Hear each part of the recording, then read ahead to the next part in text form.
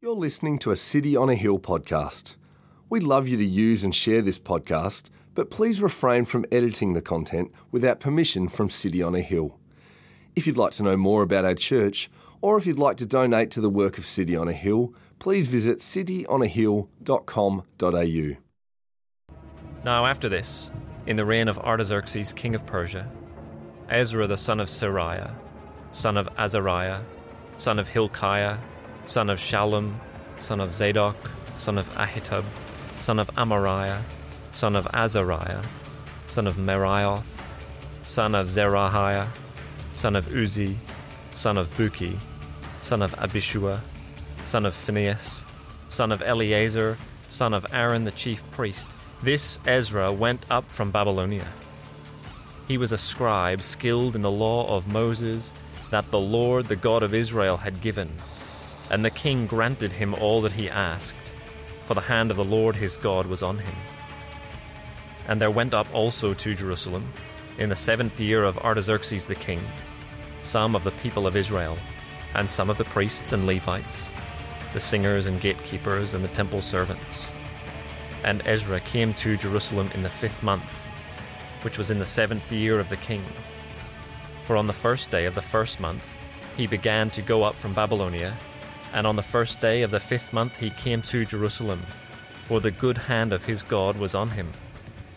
For Ezra had set his heart to study the law of the Lord, and to do it, and to teach his statutes and rules in Israel. This is the word of the Lord. Thanks be to God.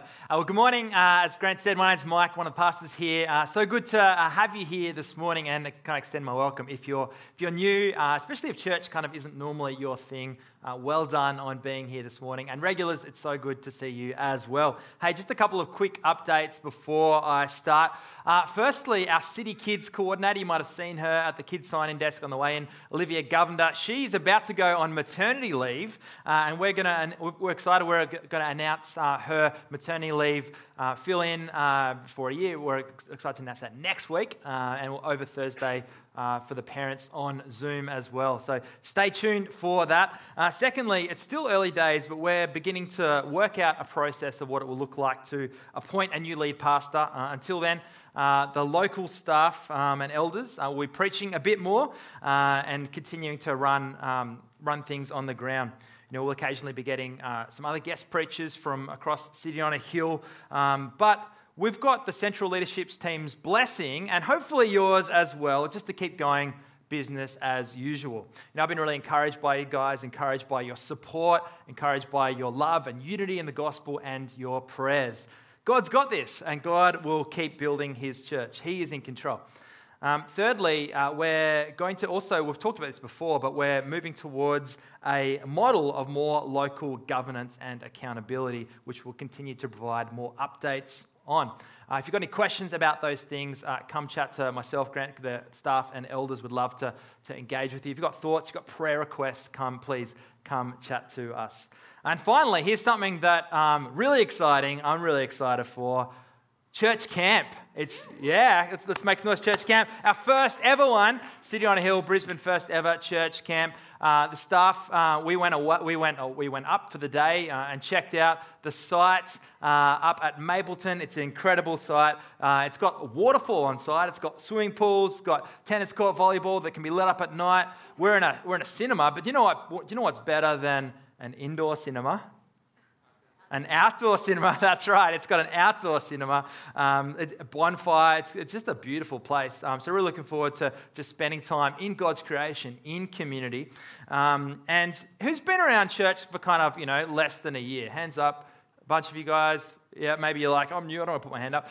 If you're sort of feeling like you don't know heaps of people, hey, that's totally normal.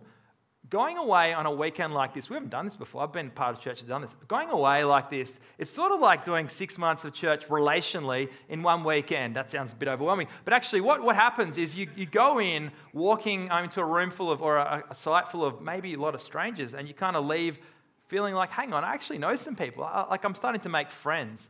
We hope and trust that by coming along, it'll be an incredible step forward in your life with us here at City on a Hill. So registration is open. So you can register koa.co/Briz, koa.co/Briz, we'd love to if you register as soon as possible. If finances are a barrier, we'd love to talk to you. We'd love to see how we can get you along. We want everyone there. We want everyone there, all ages. It's going to be cabins, all the details. So it says camp, but it's not intense. You will get a bed, but we hope to just remove as many barriers as possible. We want everyone there. It's going to be an amazing time. If you're interested in helping out, we're still looking for a couple of different types of people. Occasionally these overlap, although I reckon these are often different people. We're looking for fun people and organised people. Fun people and organised people. I don't know which one you are. If you're both, amazing, come chat to us. But looking for people just to help kind of make camp as smooth and as helpful as possible, but also as fun and amazing as possible. So look, come chat to me. I'll post something up on Facebook as well. But I'm going to pray. I'm going to ask for God's help as we engaged with His Word. Let's pray. Dear Heavenly Father, we do thank you for your Word. We thank you that you speak to us through it. Help us this morning humbly hear and heed your Word. Be with me this morning. May I speak your words. May I be faithful and helpful for all of us here this morning. And I pray that you would get the glory in Jesus' name. And all of God's people said, Amen. Amen. Well, there's some uncertainty going on around the world, isn't there? We live in a time of uncertainty. The economy, interest rates, cybersecurity, tensions with China, tensions with North Korea, Russia, Ukraine, school shootings during the week. We're still dealing with the pandemic, flood, natural disasters. Last week in Australia, a new government being sworn in, likely to have a majority, but with unprecedented power from independents and minor parties. And of course, a church where without a lead pastor. The question that I want us to wrestle with this morning is, how do we rebuild in the face of uncertainty? How do we rebuild in the face of uncertainty? As Grant said, we're kind of partway through a series called Rebuild, looking at the story of Ezra and Nehemiah in the Old Testament. If you're kind of newish to things of the Bible, even if you've been around for a while, Ezra and Nehemiah, it can be a little bit confusing to kind of get your head around. I'm not sure how often you turn to Ezra. I'm not sure if it's part of your kind of, go-to devotional passages. I admit, I hadn't been spending much time in Ezra before this series started. I even forgot where it was at first. It took me a while to figure out where it was. Next to 2 Chronicles. I've learnt that now. But let's set the scene. As Zach told us last week, a big theme throughout history is, how will God dwell with his people? This is what God wants. This is God's plan. God's made us in his image to be relational, to reflect him, to be living in community with him and with each other. But throughout history, people have ignored God. They've turned their back away from him, making themselves their own ruler instead of him. We see that way back in Genesis, back in the garden. We see Adam and Eve. They had one job, and yet they failed to eat from the tree that God said not to. But, we like to kind of bag them out, but I reckon you or I would have done exact same thing. It's like, don't press the red button. Oh, okay, yeah. So they were banished from the presence of God. Then later, God gives promises to Abraham. French Open's on at the moment. I like to remember the promises kind of with a tennis acronym. LOB. God promises Abraham land, offspring, and blessing. Go, this land I'll show you. I want you to be in the place that I've designated for you, offspring. You're going to have as many kids as there are stars in the sky. You're going to have a massive family, and you're going to be blessed. In fact, the whole world will be blessed through you. God desires his people to be in his place, under his rule, under his blessing. Hundreds of years later, we see God's people have made it to the promised land. The palace has been built. They're under a king. Under King Solomon, we see the temple being built, where God's presence is. The temple, it's significant, as we've seen throughout Ezra. It's where God's people come to worship him, but things go downhill fast. Throughout God's kingdom of Israel, we see a split after God's kings in particular turn their hearts away from God. And God acts in judgment. And we see there's 3 empires that are important to know. I'll just quickly, Assyria in the north. Assyria God's people turn away from God, and so the Assyrians take over. They exile the northern kingdom, which is the top bit, Israel, which is sort of 80% of God's people. They become decimated, and around 8th century BC. That's the first exile. The second exile in the south, people of Judah, Babylon, they come, they destroy the temple, Jerusalem, and the city where God's people of Judah are. They get deported over to the east, Babylonia. And later, a new empire arises. You've got Babylon, later on Persia. So that's sort of what we're looking at in Ezra. Persia, they take over that empire where God's people are. And for 70 years, the people of God are living away from the house of God in exile. 70 years. Imagine 70 years of Zoom church. Anyone keen for that? Hands up. Yeah, didn't think so. Way back in Ezra chapter 1, a few weeks ago, we looked at this. The very first verse, I'll read it for you. In the first year of Cyrus, king of Persia, the word of the Lord by the mouth of Jeremiah might be fulfilled. The Lord stirred up the spirit of Cyrus, king of Persia, so that he made a proclamation throughout all his kingdom and also put it in writing.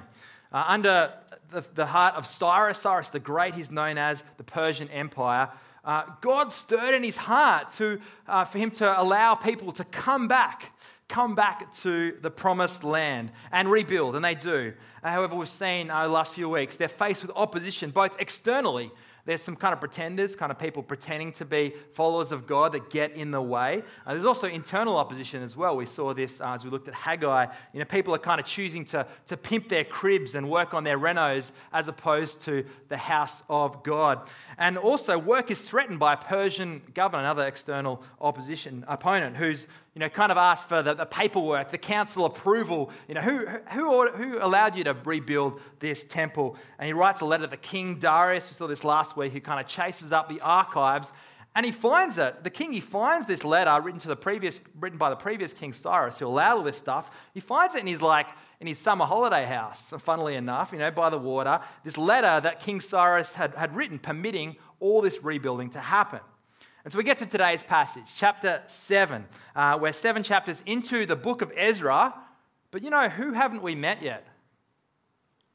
Ezra. That's funny. Well, we're going to meet him this morning. For the first 6 chapters, Zerubbabel, he's the kind of main dude, the main leader of God's people. We'll get to Nehemiah in the book of Nehemiah. We'll see him later. But Ezra, he's really a key guy throughout these books. We'll see him through the rest of the narrative. Turn with me, Ezra chapter 7, verse 1. Now, after this, in the reign of Artaxerxes, king of Persia. So, sometimes we kind of read the Bible and we see something like after this and we think, oh yeah, that must be like the next day or something. Now, after this is like 50 years later. We see down in verse 7, it's the 7th year of this guy, Artaxerxes. 50 years have passed. It's a long time. 50 years ago, Gough Whitlam was Prime Minister. Now suddenly we've got Albo. Imagine that. That's a long time. A lot of stuff has kind of happened then. There's been a whole reign back in the Persian Empire of this king called Ahasuerus, or also known as Xerxes. Xerxes, same guy. Has anyone seen 300, the movie? Yeah, a bunch of us. Remember, I think I got a photo of this is Xerxes from the movie. It's semi-fictional. There's some truth to it, but Xerxes, right? He's a guy that's kind of a god king, But we meet a new king who comes after him. After him, Artaxerxes. It's the year roughly 458 BC, and God's people, things are going sort of all right. It's kind of a big message of Ezra and Nehemiah. Things are going okay. There's a partial fulfillment of the promises of God, that God's people would be dwelling in God's place under God's blessing. A whole bunch of people are still back in Babylon. They're still back away from the promised land, but there are some people there in Jerusalem, and they're committed to kind of worshipping God, yet they lack some direction. They lack depth. They don't have God's word shaping them. And the first 6 chapters we've seen have been about rebuilding the temple. Now we're going to look at rebuilding the people, the community. Last week, Zach helpfully challenged us to be part of the rebuild because we are the temple. If we're followers of Jesus, it means that you have God's presence, not dwelling in a building, but dwelling in your heart through the Holy Spirit. So how do we rebuild in the face of uncertainty. How do we rebuild in the face of uncertainty? Well, first thing, 2 points. First point, we need to remember that this is God's church. Remember, this is God's church. We need to hold some tension. There's a few tensions going in the Bible. A big one is we need to hold the tension here between God's sovereignty and human responsibility. Got that? We need to hold the tension between God's sovereignty, His control. He's in charge, and yet He still holds us responsible, accountable. Robert File, I was reading a commentary this week. He's a commentator on Ezra. He says that we shouldn't turn into pietists who say, God will do all the work. This is misguided as the activists who imagine that the kingdom of God will only come if we're continually bustling around. Rather, we must be ready to move when God opens the door. I remember I met, I was in America a few years ago before the US presidential election, and I met this Amish guy, and I asked, who are you going to vote for? And he said, I don't believe in voting. I'm not going to vote because God's in control. Yes, God is in control. That is true. And yet He still calls us to move and take responsibility, do things like voting. You have responsibility, church, to build the house of God. Yes, you have responsibility. You aren't just to sit back and enjoy life with sipping cocktails out of umbrella straws. You have responsibility. Last week, Guy, who's kind of the lead pastor of the movement, City on a Hill, he used a helpful analogy that sometimes we can see church as a spiritual vending machine where you rock up, press a few buttons, and hope that a product comes out for you that suits your needs. Friends, that's not what we've been called into. That's not what God calls us into. You have been commissioned into His building project. But it's His building project. It's His. Unless the Lord builds His house, the laborers work in vain. We still ought to work, but unless it's His work, it's in vain. Our starting point must be that this is God's church. We see in the book of Ezra, God, He's the one at work building His house. 50 years have passed. We see this young guy, he's probably in his 20s, Ezra, who's 1,500 kilometers away from Jerusalem in Babylon. And God is going to use this man to rebuild his community. Come with me. We're going to read a few verses. Come with me, chapter 7. We'll read 1 to 6. Now, after this, 50 years later, in the reign of Artaxerxes, king of Persia, Ezra, son of Seraiah, son of Azariah, son of Hilkiah, son of Shallum, son of Zadok, son of Ahitub, son of Amariah, son of Azariah, son of Meroth, son of Zechariah, son of Uzi, son of Buki, son of Abushia, son of Phinehas, son of Eleazar, son of Aaron, the chief priest. This Ezra went up from Babylonia. He was a scribe skilled in the law of Moses that the Lord, the God of Israel, had given.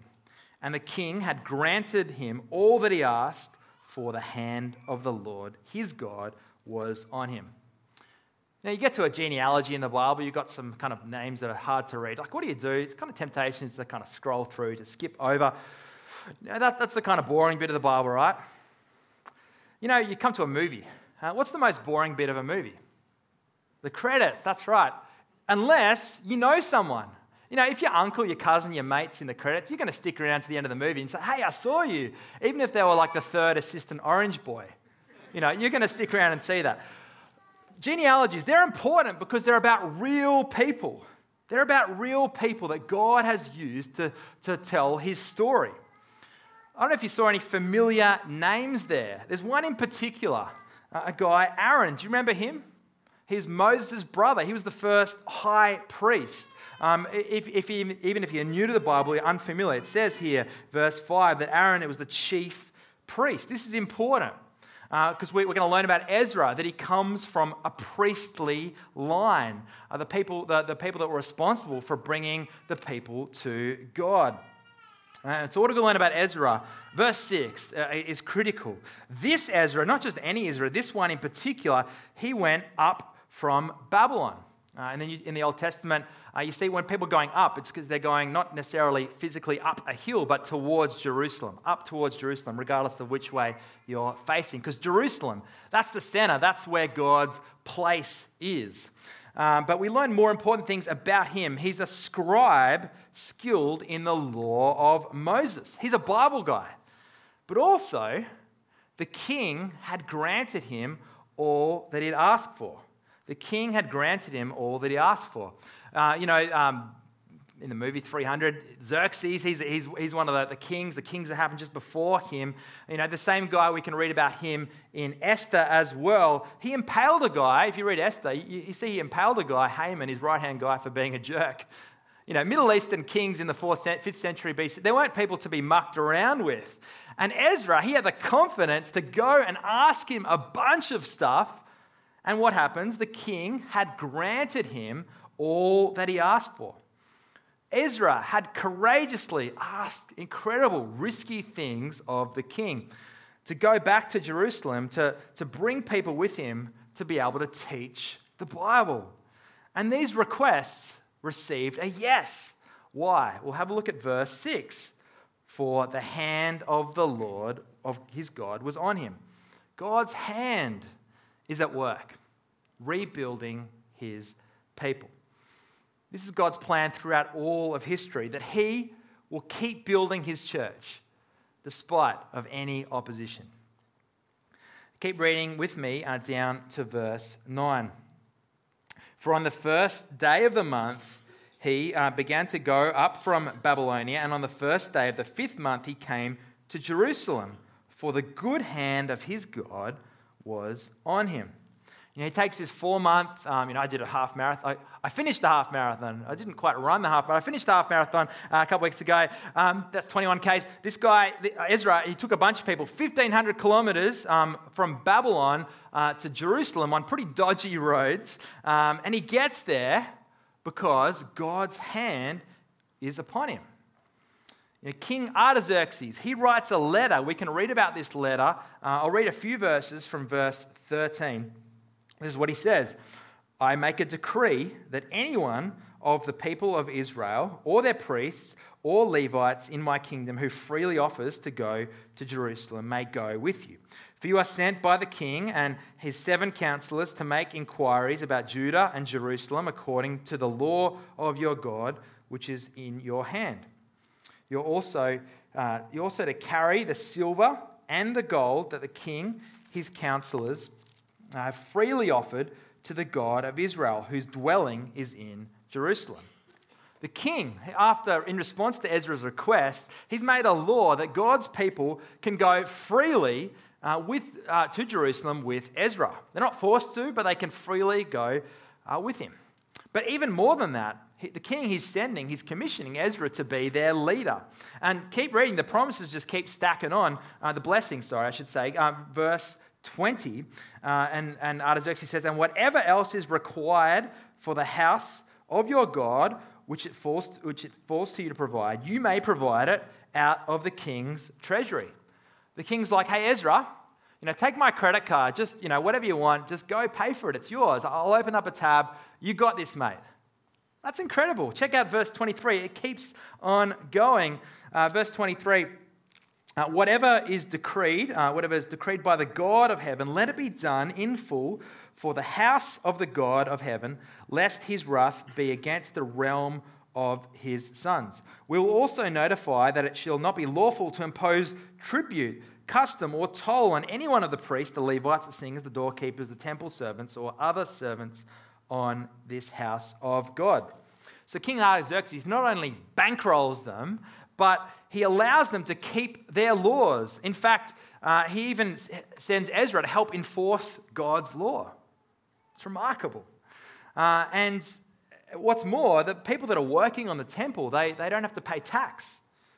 That sounds unbelievable. How can this kind of enemy king just keep blessing Israel like this? Well, a couple of things. Firstly, just a subtle thing that the ancient empires weren't all the same. I talked about 3 empires at the start. The Assyrians, they just obliterated people, right? They were not friendly with their kind of foreigners that they took captive of. The Babylonians, they sought to assimilate, that people could kind of blend in and become part of the culture. The Persians, though, as long as you didn't tick them off, they were happy, especially as their empire grew, to kind of set up little kind of puppet states, to set up little kind of communities where people could sort of keep doing their own thing as long as they sort of didn't get in their way. And so Jerusalem was kind of the end of a part of the Persian Empire. They were able to sort of keep going, doing their own thing, which is pretty good for God's people. And yet, it wasn't just they were able to do it as a sort of neutral state. The king bankrolls and blesses and just kind of even stops anyone who's getting in the way. There's this incredible favor and blessing.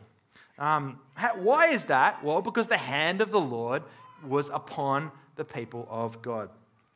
How does Ezra respond? Well, come with me to verse 27. It's not surprising. He says this, "Blessed be the Lord, the God of our fathers, who put such a thing as this into the heart of the king to beautify the house of the Lord that is in Jerusalem, and he who extended to me his steadfast love before the king and his counselors and before all the king's mighty officers. I took courage." Why? Key verse.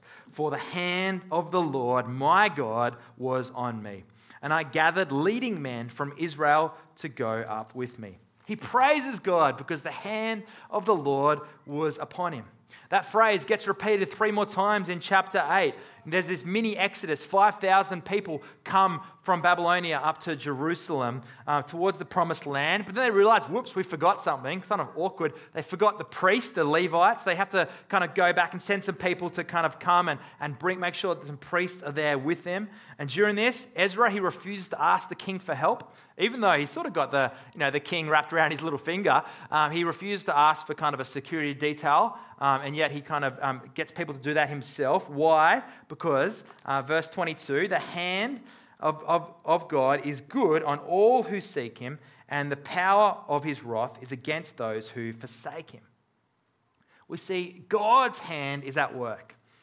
6 times in these 2 chapters, this phrase, the hand of God is being with his people. God is getting his hands dirty, rebuilding his community, his church. God's hand is at work, working often behind the scenes to achieve his purposes. In order for us to rebuild, for whatever position we find ourselves in collectively, we need to remind each other of this, that God is in control.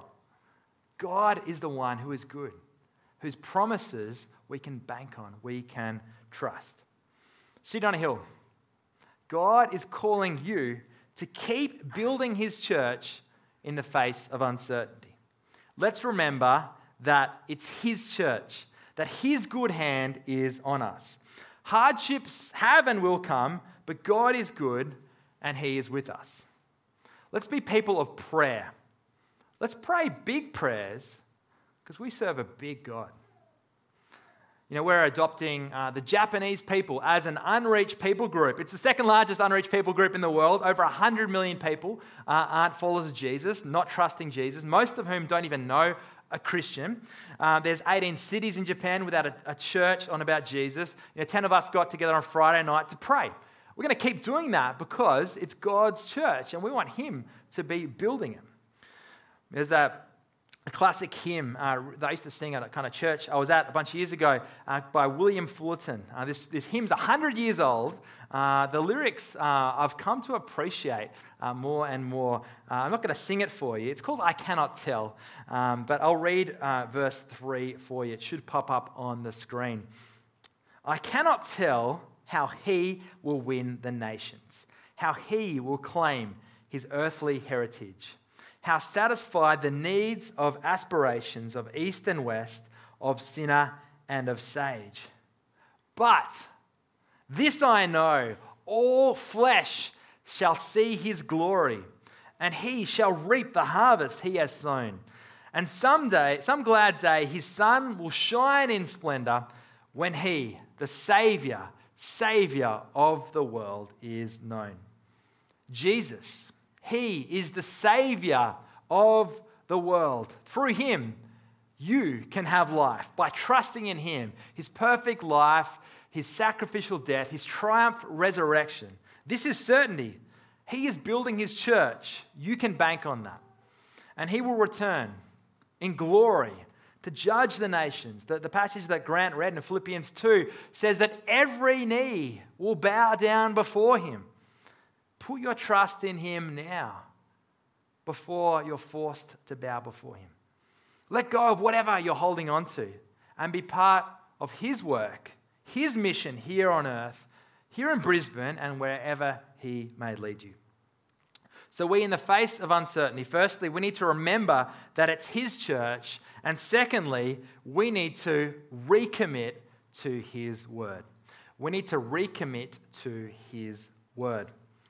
You know, never in any era in human history have we today in 2022 been so bombarded by content. You know, I read this week that we face an average of 10,000 ads a day. 10,000 ads a day. Most of us don't even realize we're kind of looking at ads, being pushed content. They're so subtle these days, so pervasive. Instagram, it's meant to show us what the good life is supposed to be. The power of Google, amongst many things, has kind of taught us that we can be experts in whatever field we want just with the push of a few buttons or touches on your phone keypad. You know, we live in the era of fake news. So much content, so much uncertainty. What can we bank on? Friends, we can bank on this, the Word of God.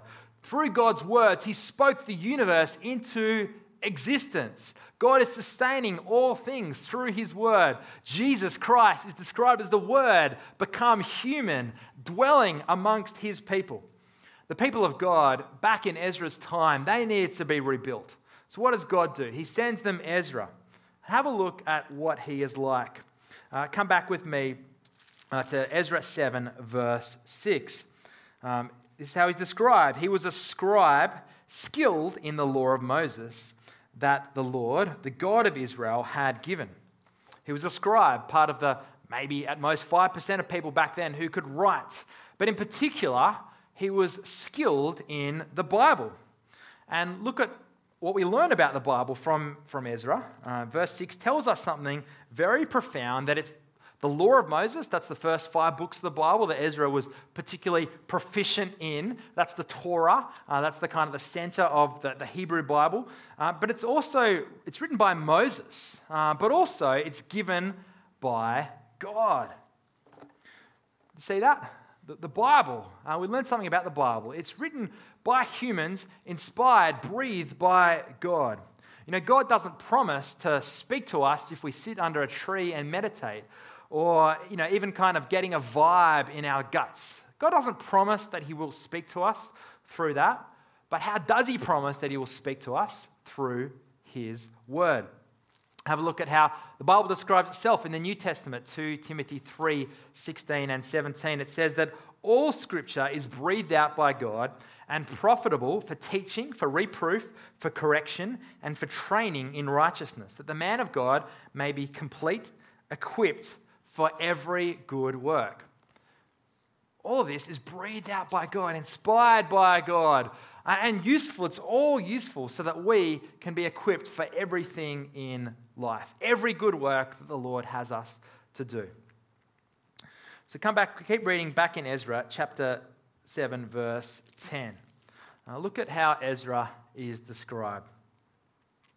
For Ezra had his heart set to study the law of the Lord and to do it and to teach his statutes and rules in Israel. This is what God's people needed. They needed the word of God. 50 years had passed, and yet they weren't centered around his word. Before that, another 70 years had passed when they were living in exile, and the word of God had not been taught in community. Even before that, they had kings that weren't on about God's word. They were in desperate need of discipleship. And so there's a community there that seeks to maybe worship and get caught up in the festivals and experiences, and yet they lack hearing God's voice. They lack depth. Their relationship with God is superficial, and yet we'll see as we keep reading through Ezra, they get caught up in things, following culture, chasing after possessions, and even following after other people, following other gods, sleeping with people that aren't on about God, and their hearts are led astray. In that verse, in chapter 7, chapter 7, verse 10, we see three ways that Ezra is committed to the word of God. He studies it, he obeys it, and he teaches it. Firstly, we need to be people of the book. We need to be studying God's word. How are you going at consuming God's word? How are you going at consuming God's word? The Navigators, they're a kind of discipleship movement. They've got this kind of diagram I'll chuck up on the screen called the hand. I like this. Here are 5 ways that you can consume God's word. There's more than that, but these are 5 helpful ways. You know, you think about your fingers. You can hear God's word. You can hear it read. You can hear it in an audio Bible. That's really helpful. And that's predominantly how the people of God have consumed God's word before they could read, which is throughout history. It's only a recent thing that we're actually reading people for ourselves. We can read it, and that's really important too. We can study it, taking time to actually break it down, to understand what it says, to kind of think about it more. Gospel communities are a great place for that. We can memorize it. We can actually commit verses, even chunks, to memory, let it shape us. And finally, we can meditate on it. We can chew over it. We can pray through it. How are you going at doing these things? Are these things kind of completely foreign concepts to you? What does it look like for you to be consuming God's word? Can I encourage you, friends, to bring your physical Bible to church and to gospel community? Phones are great. I love the Bible app. It's really helpful. However, you miss out on so much context. There's less distractions. You don't kind of get notifications kind of pop up on this. Look, I get it's a bit cumbersome. A couple of months ago, I left the Bible. I put the Bible on top of my car, drove off after church, and I was driving home, and I was a few Ks down the road, and this guy said to me, like he was pulling up, next to me in the traffic light, "Hey, did you leave a Bible back there?" And I drove back. I couldn't find it, and the next day I came back and I found a Bible in tatters. So look, I get that bring your Bible to church, it can be a little bit inconvenient. But friends, it's worth it. It's worth it because God, He speaks through His word, and having a physical thing is really, really helpful. If you don't own one, love to give you one. Come see the guys at the info desk. I love the fact that we run out of Bibles sometimes at church. We give them away. Like one of my favorite things to do in life is to give someone a Bible for their very first time. I've had the joy of doing that at City on a Hill even this year. Some of you guys, you might be new to the Bible, as I said, and a great place that you're not sure, where do I go? How do I start with this thing? Or maybe you're not in a good routine. Where do I go? Can I encourage you to not try to bite off more than you can chew? Why don't you just start with a little bit? Maybe you can read a gospel. Maybe you can read the book of Mark. It's the shortest biography of Jesus. It's straight to the action. It's the thing we look at introducing Jesus. Really helpful.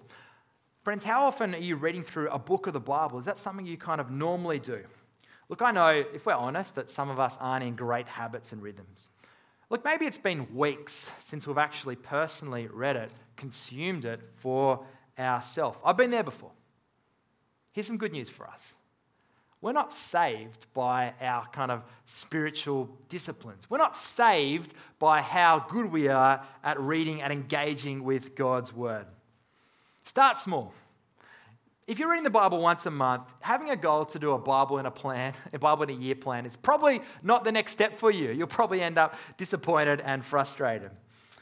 Audio Bibles are great. I listened to one even on the way here. I've had seasons where actually most of the Bible I've consumed has been just through an audio Bible.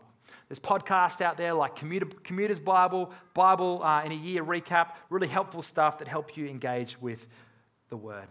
But friends as well, why does Bible reading have to be a personal, isolated thing? God's given us each other. What can it look like for you to be doing that in community? If you've got family, what does it look like for you to be engaging with God's word in community, that God's given you in your family? Just last week, Woz and Leah, they gave me this book. Thank you, guys. We've started it this week. It's called New Morning Mercies by Paul Tripp. We've given it a go just over the breakfast table. We've got the young girls. It's a bit chaotic. They're kind of screaming over the top. But it's really helpful just kind of starting the day together as a family in God's Word, eating a physical meal and a spiritual meal at the same time And our little one, she's not even 2, and she knows that we're talking about Jesus. Like, it's incredible. What does it look like? What are some rhythms that you have as a family with others to be consuming God's word? Feel free to ask me how that's going over breakfast in a few weeks' time. But maybe, could you catch up with someone and read the word? Could you hold someone accountable to read the word? I know some of you are part of like Bible reading groups where you're maybe not doing it physically together, but you're just kind of posting in a WhatsApp chat about how you're going, what you've been encouraged by. God's given us each other. Let's use it. Let's not struggle in isolation and then kind of pretend things are okay. But Ezra didn't just study the word. Come with me back to 7:10. He acted on it. He did it. So we need to be people that obey God's word, that do God's word. Friends, what do we want to be known for as a church? What do we want to be known for as a community? Surely it's more than just knowing the Bible. That's a good thing to be known for, but surely it's more than that. We want to be known for as a community that is impacted by the Bible so that we put it into practice, that we love each other, that our decision-making is affected by God's word, that our lives look more and more like Jesus, who is the center of the word. Jesus says that the world will know who the followers of him are by their love for each other, by how they've been changed by God's word. Friends, I'm really encouraged, as I look around and see some of you, I'm really encouraged by you guys and by some genuine community that has formed over the last 6 or less years, and by the deep gospel friendships that many of you have. Gospel communities that are regularly hanging out together, more than just kind of a weekly event, but encouraging each other throughout the week. Seeing lives changed, seeing people grow and become more mature in Jesus. We need to be people that study the word, but also do it. But thirdly, the third thing that Ezra does is he teaches his statutes and rules in Israel. Teach God's word. Ezra has been described by some scholars as the father of Judaism. The community of God's people at this time were facing an uncertainty. They were in a very vulnerable position in salvation history. But God used Ezra as a great teacher to point people to the God who speaks, the God who saves, the God who has a plan for the world.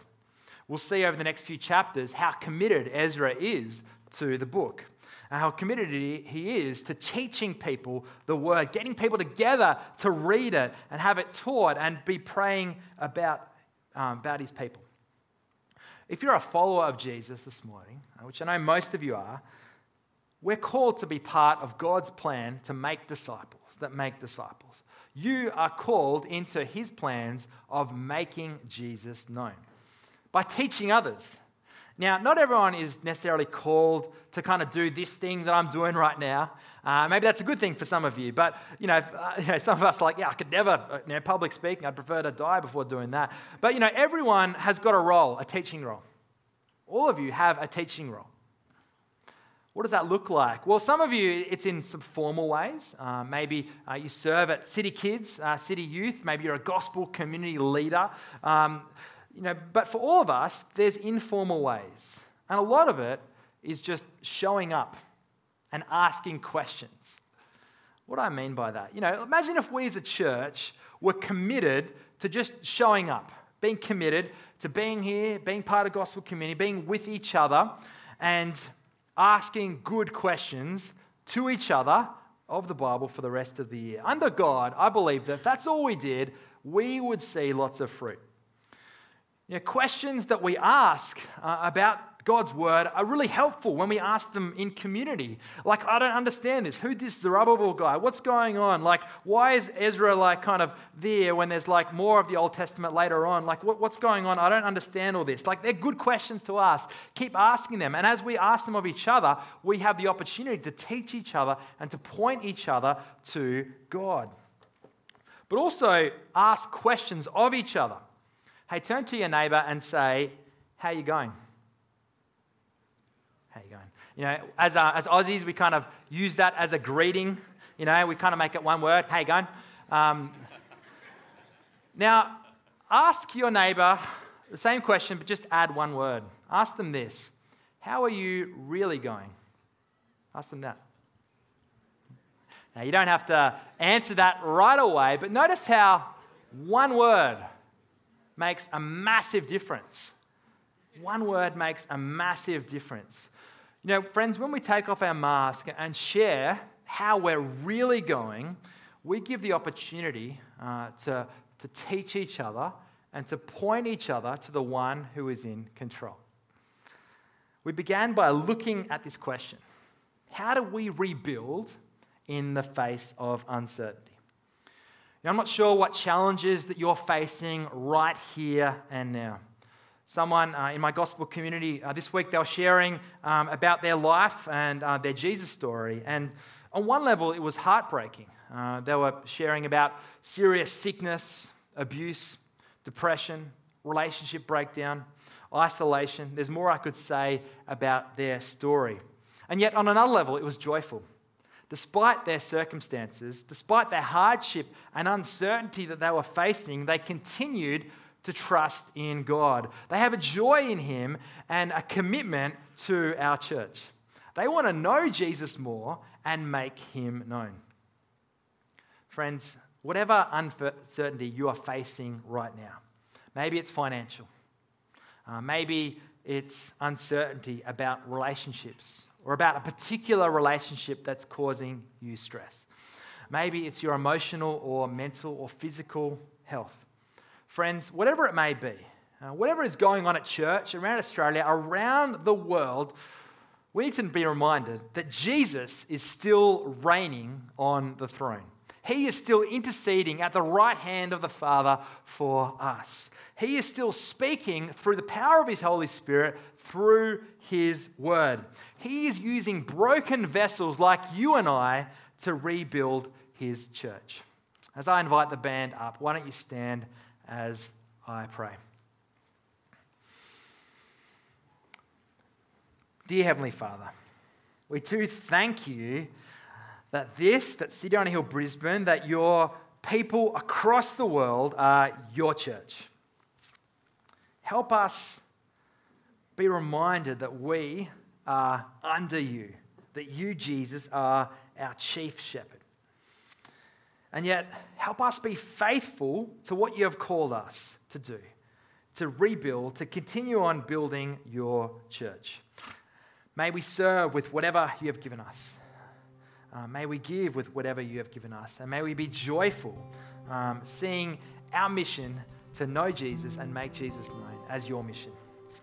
Lord, I pray that we can be people that are committed to Your word, to studying it, to being changed by it, but to also be doing it, putting it into practice and teaching others. And I pray that through all of this, would You get the glory. In Jesus' name, all of God's people said, Amen. Thank you for listening to our podcast. If you'd like to know more about our church, or if you'd like to donate to the work of City on a Hill, please visit cityonahill.com.au.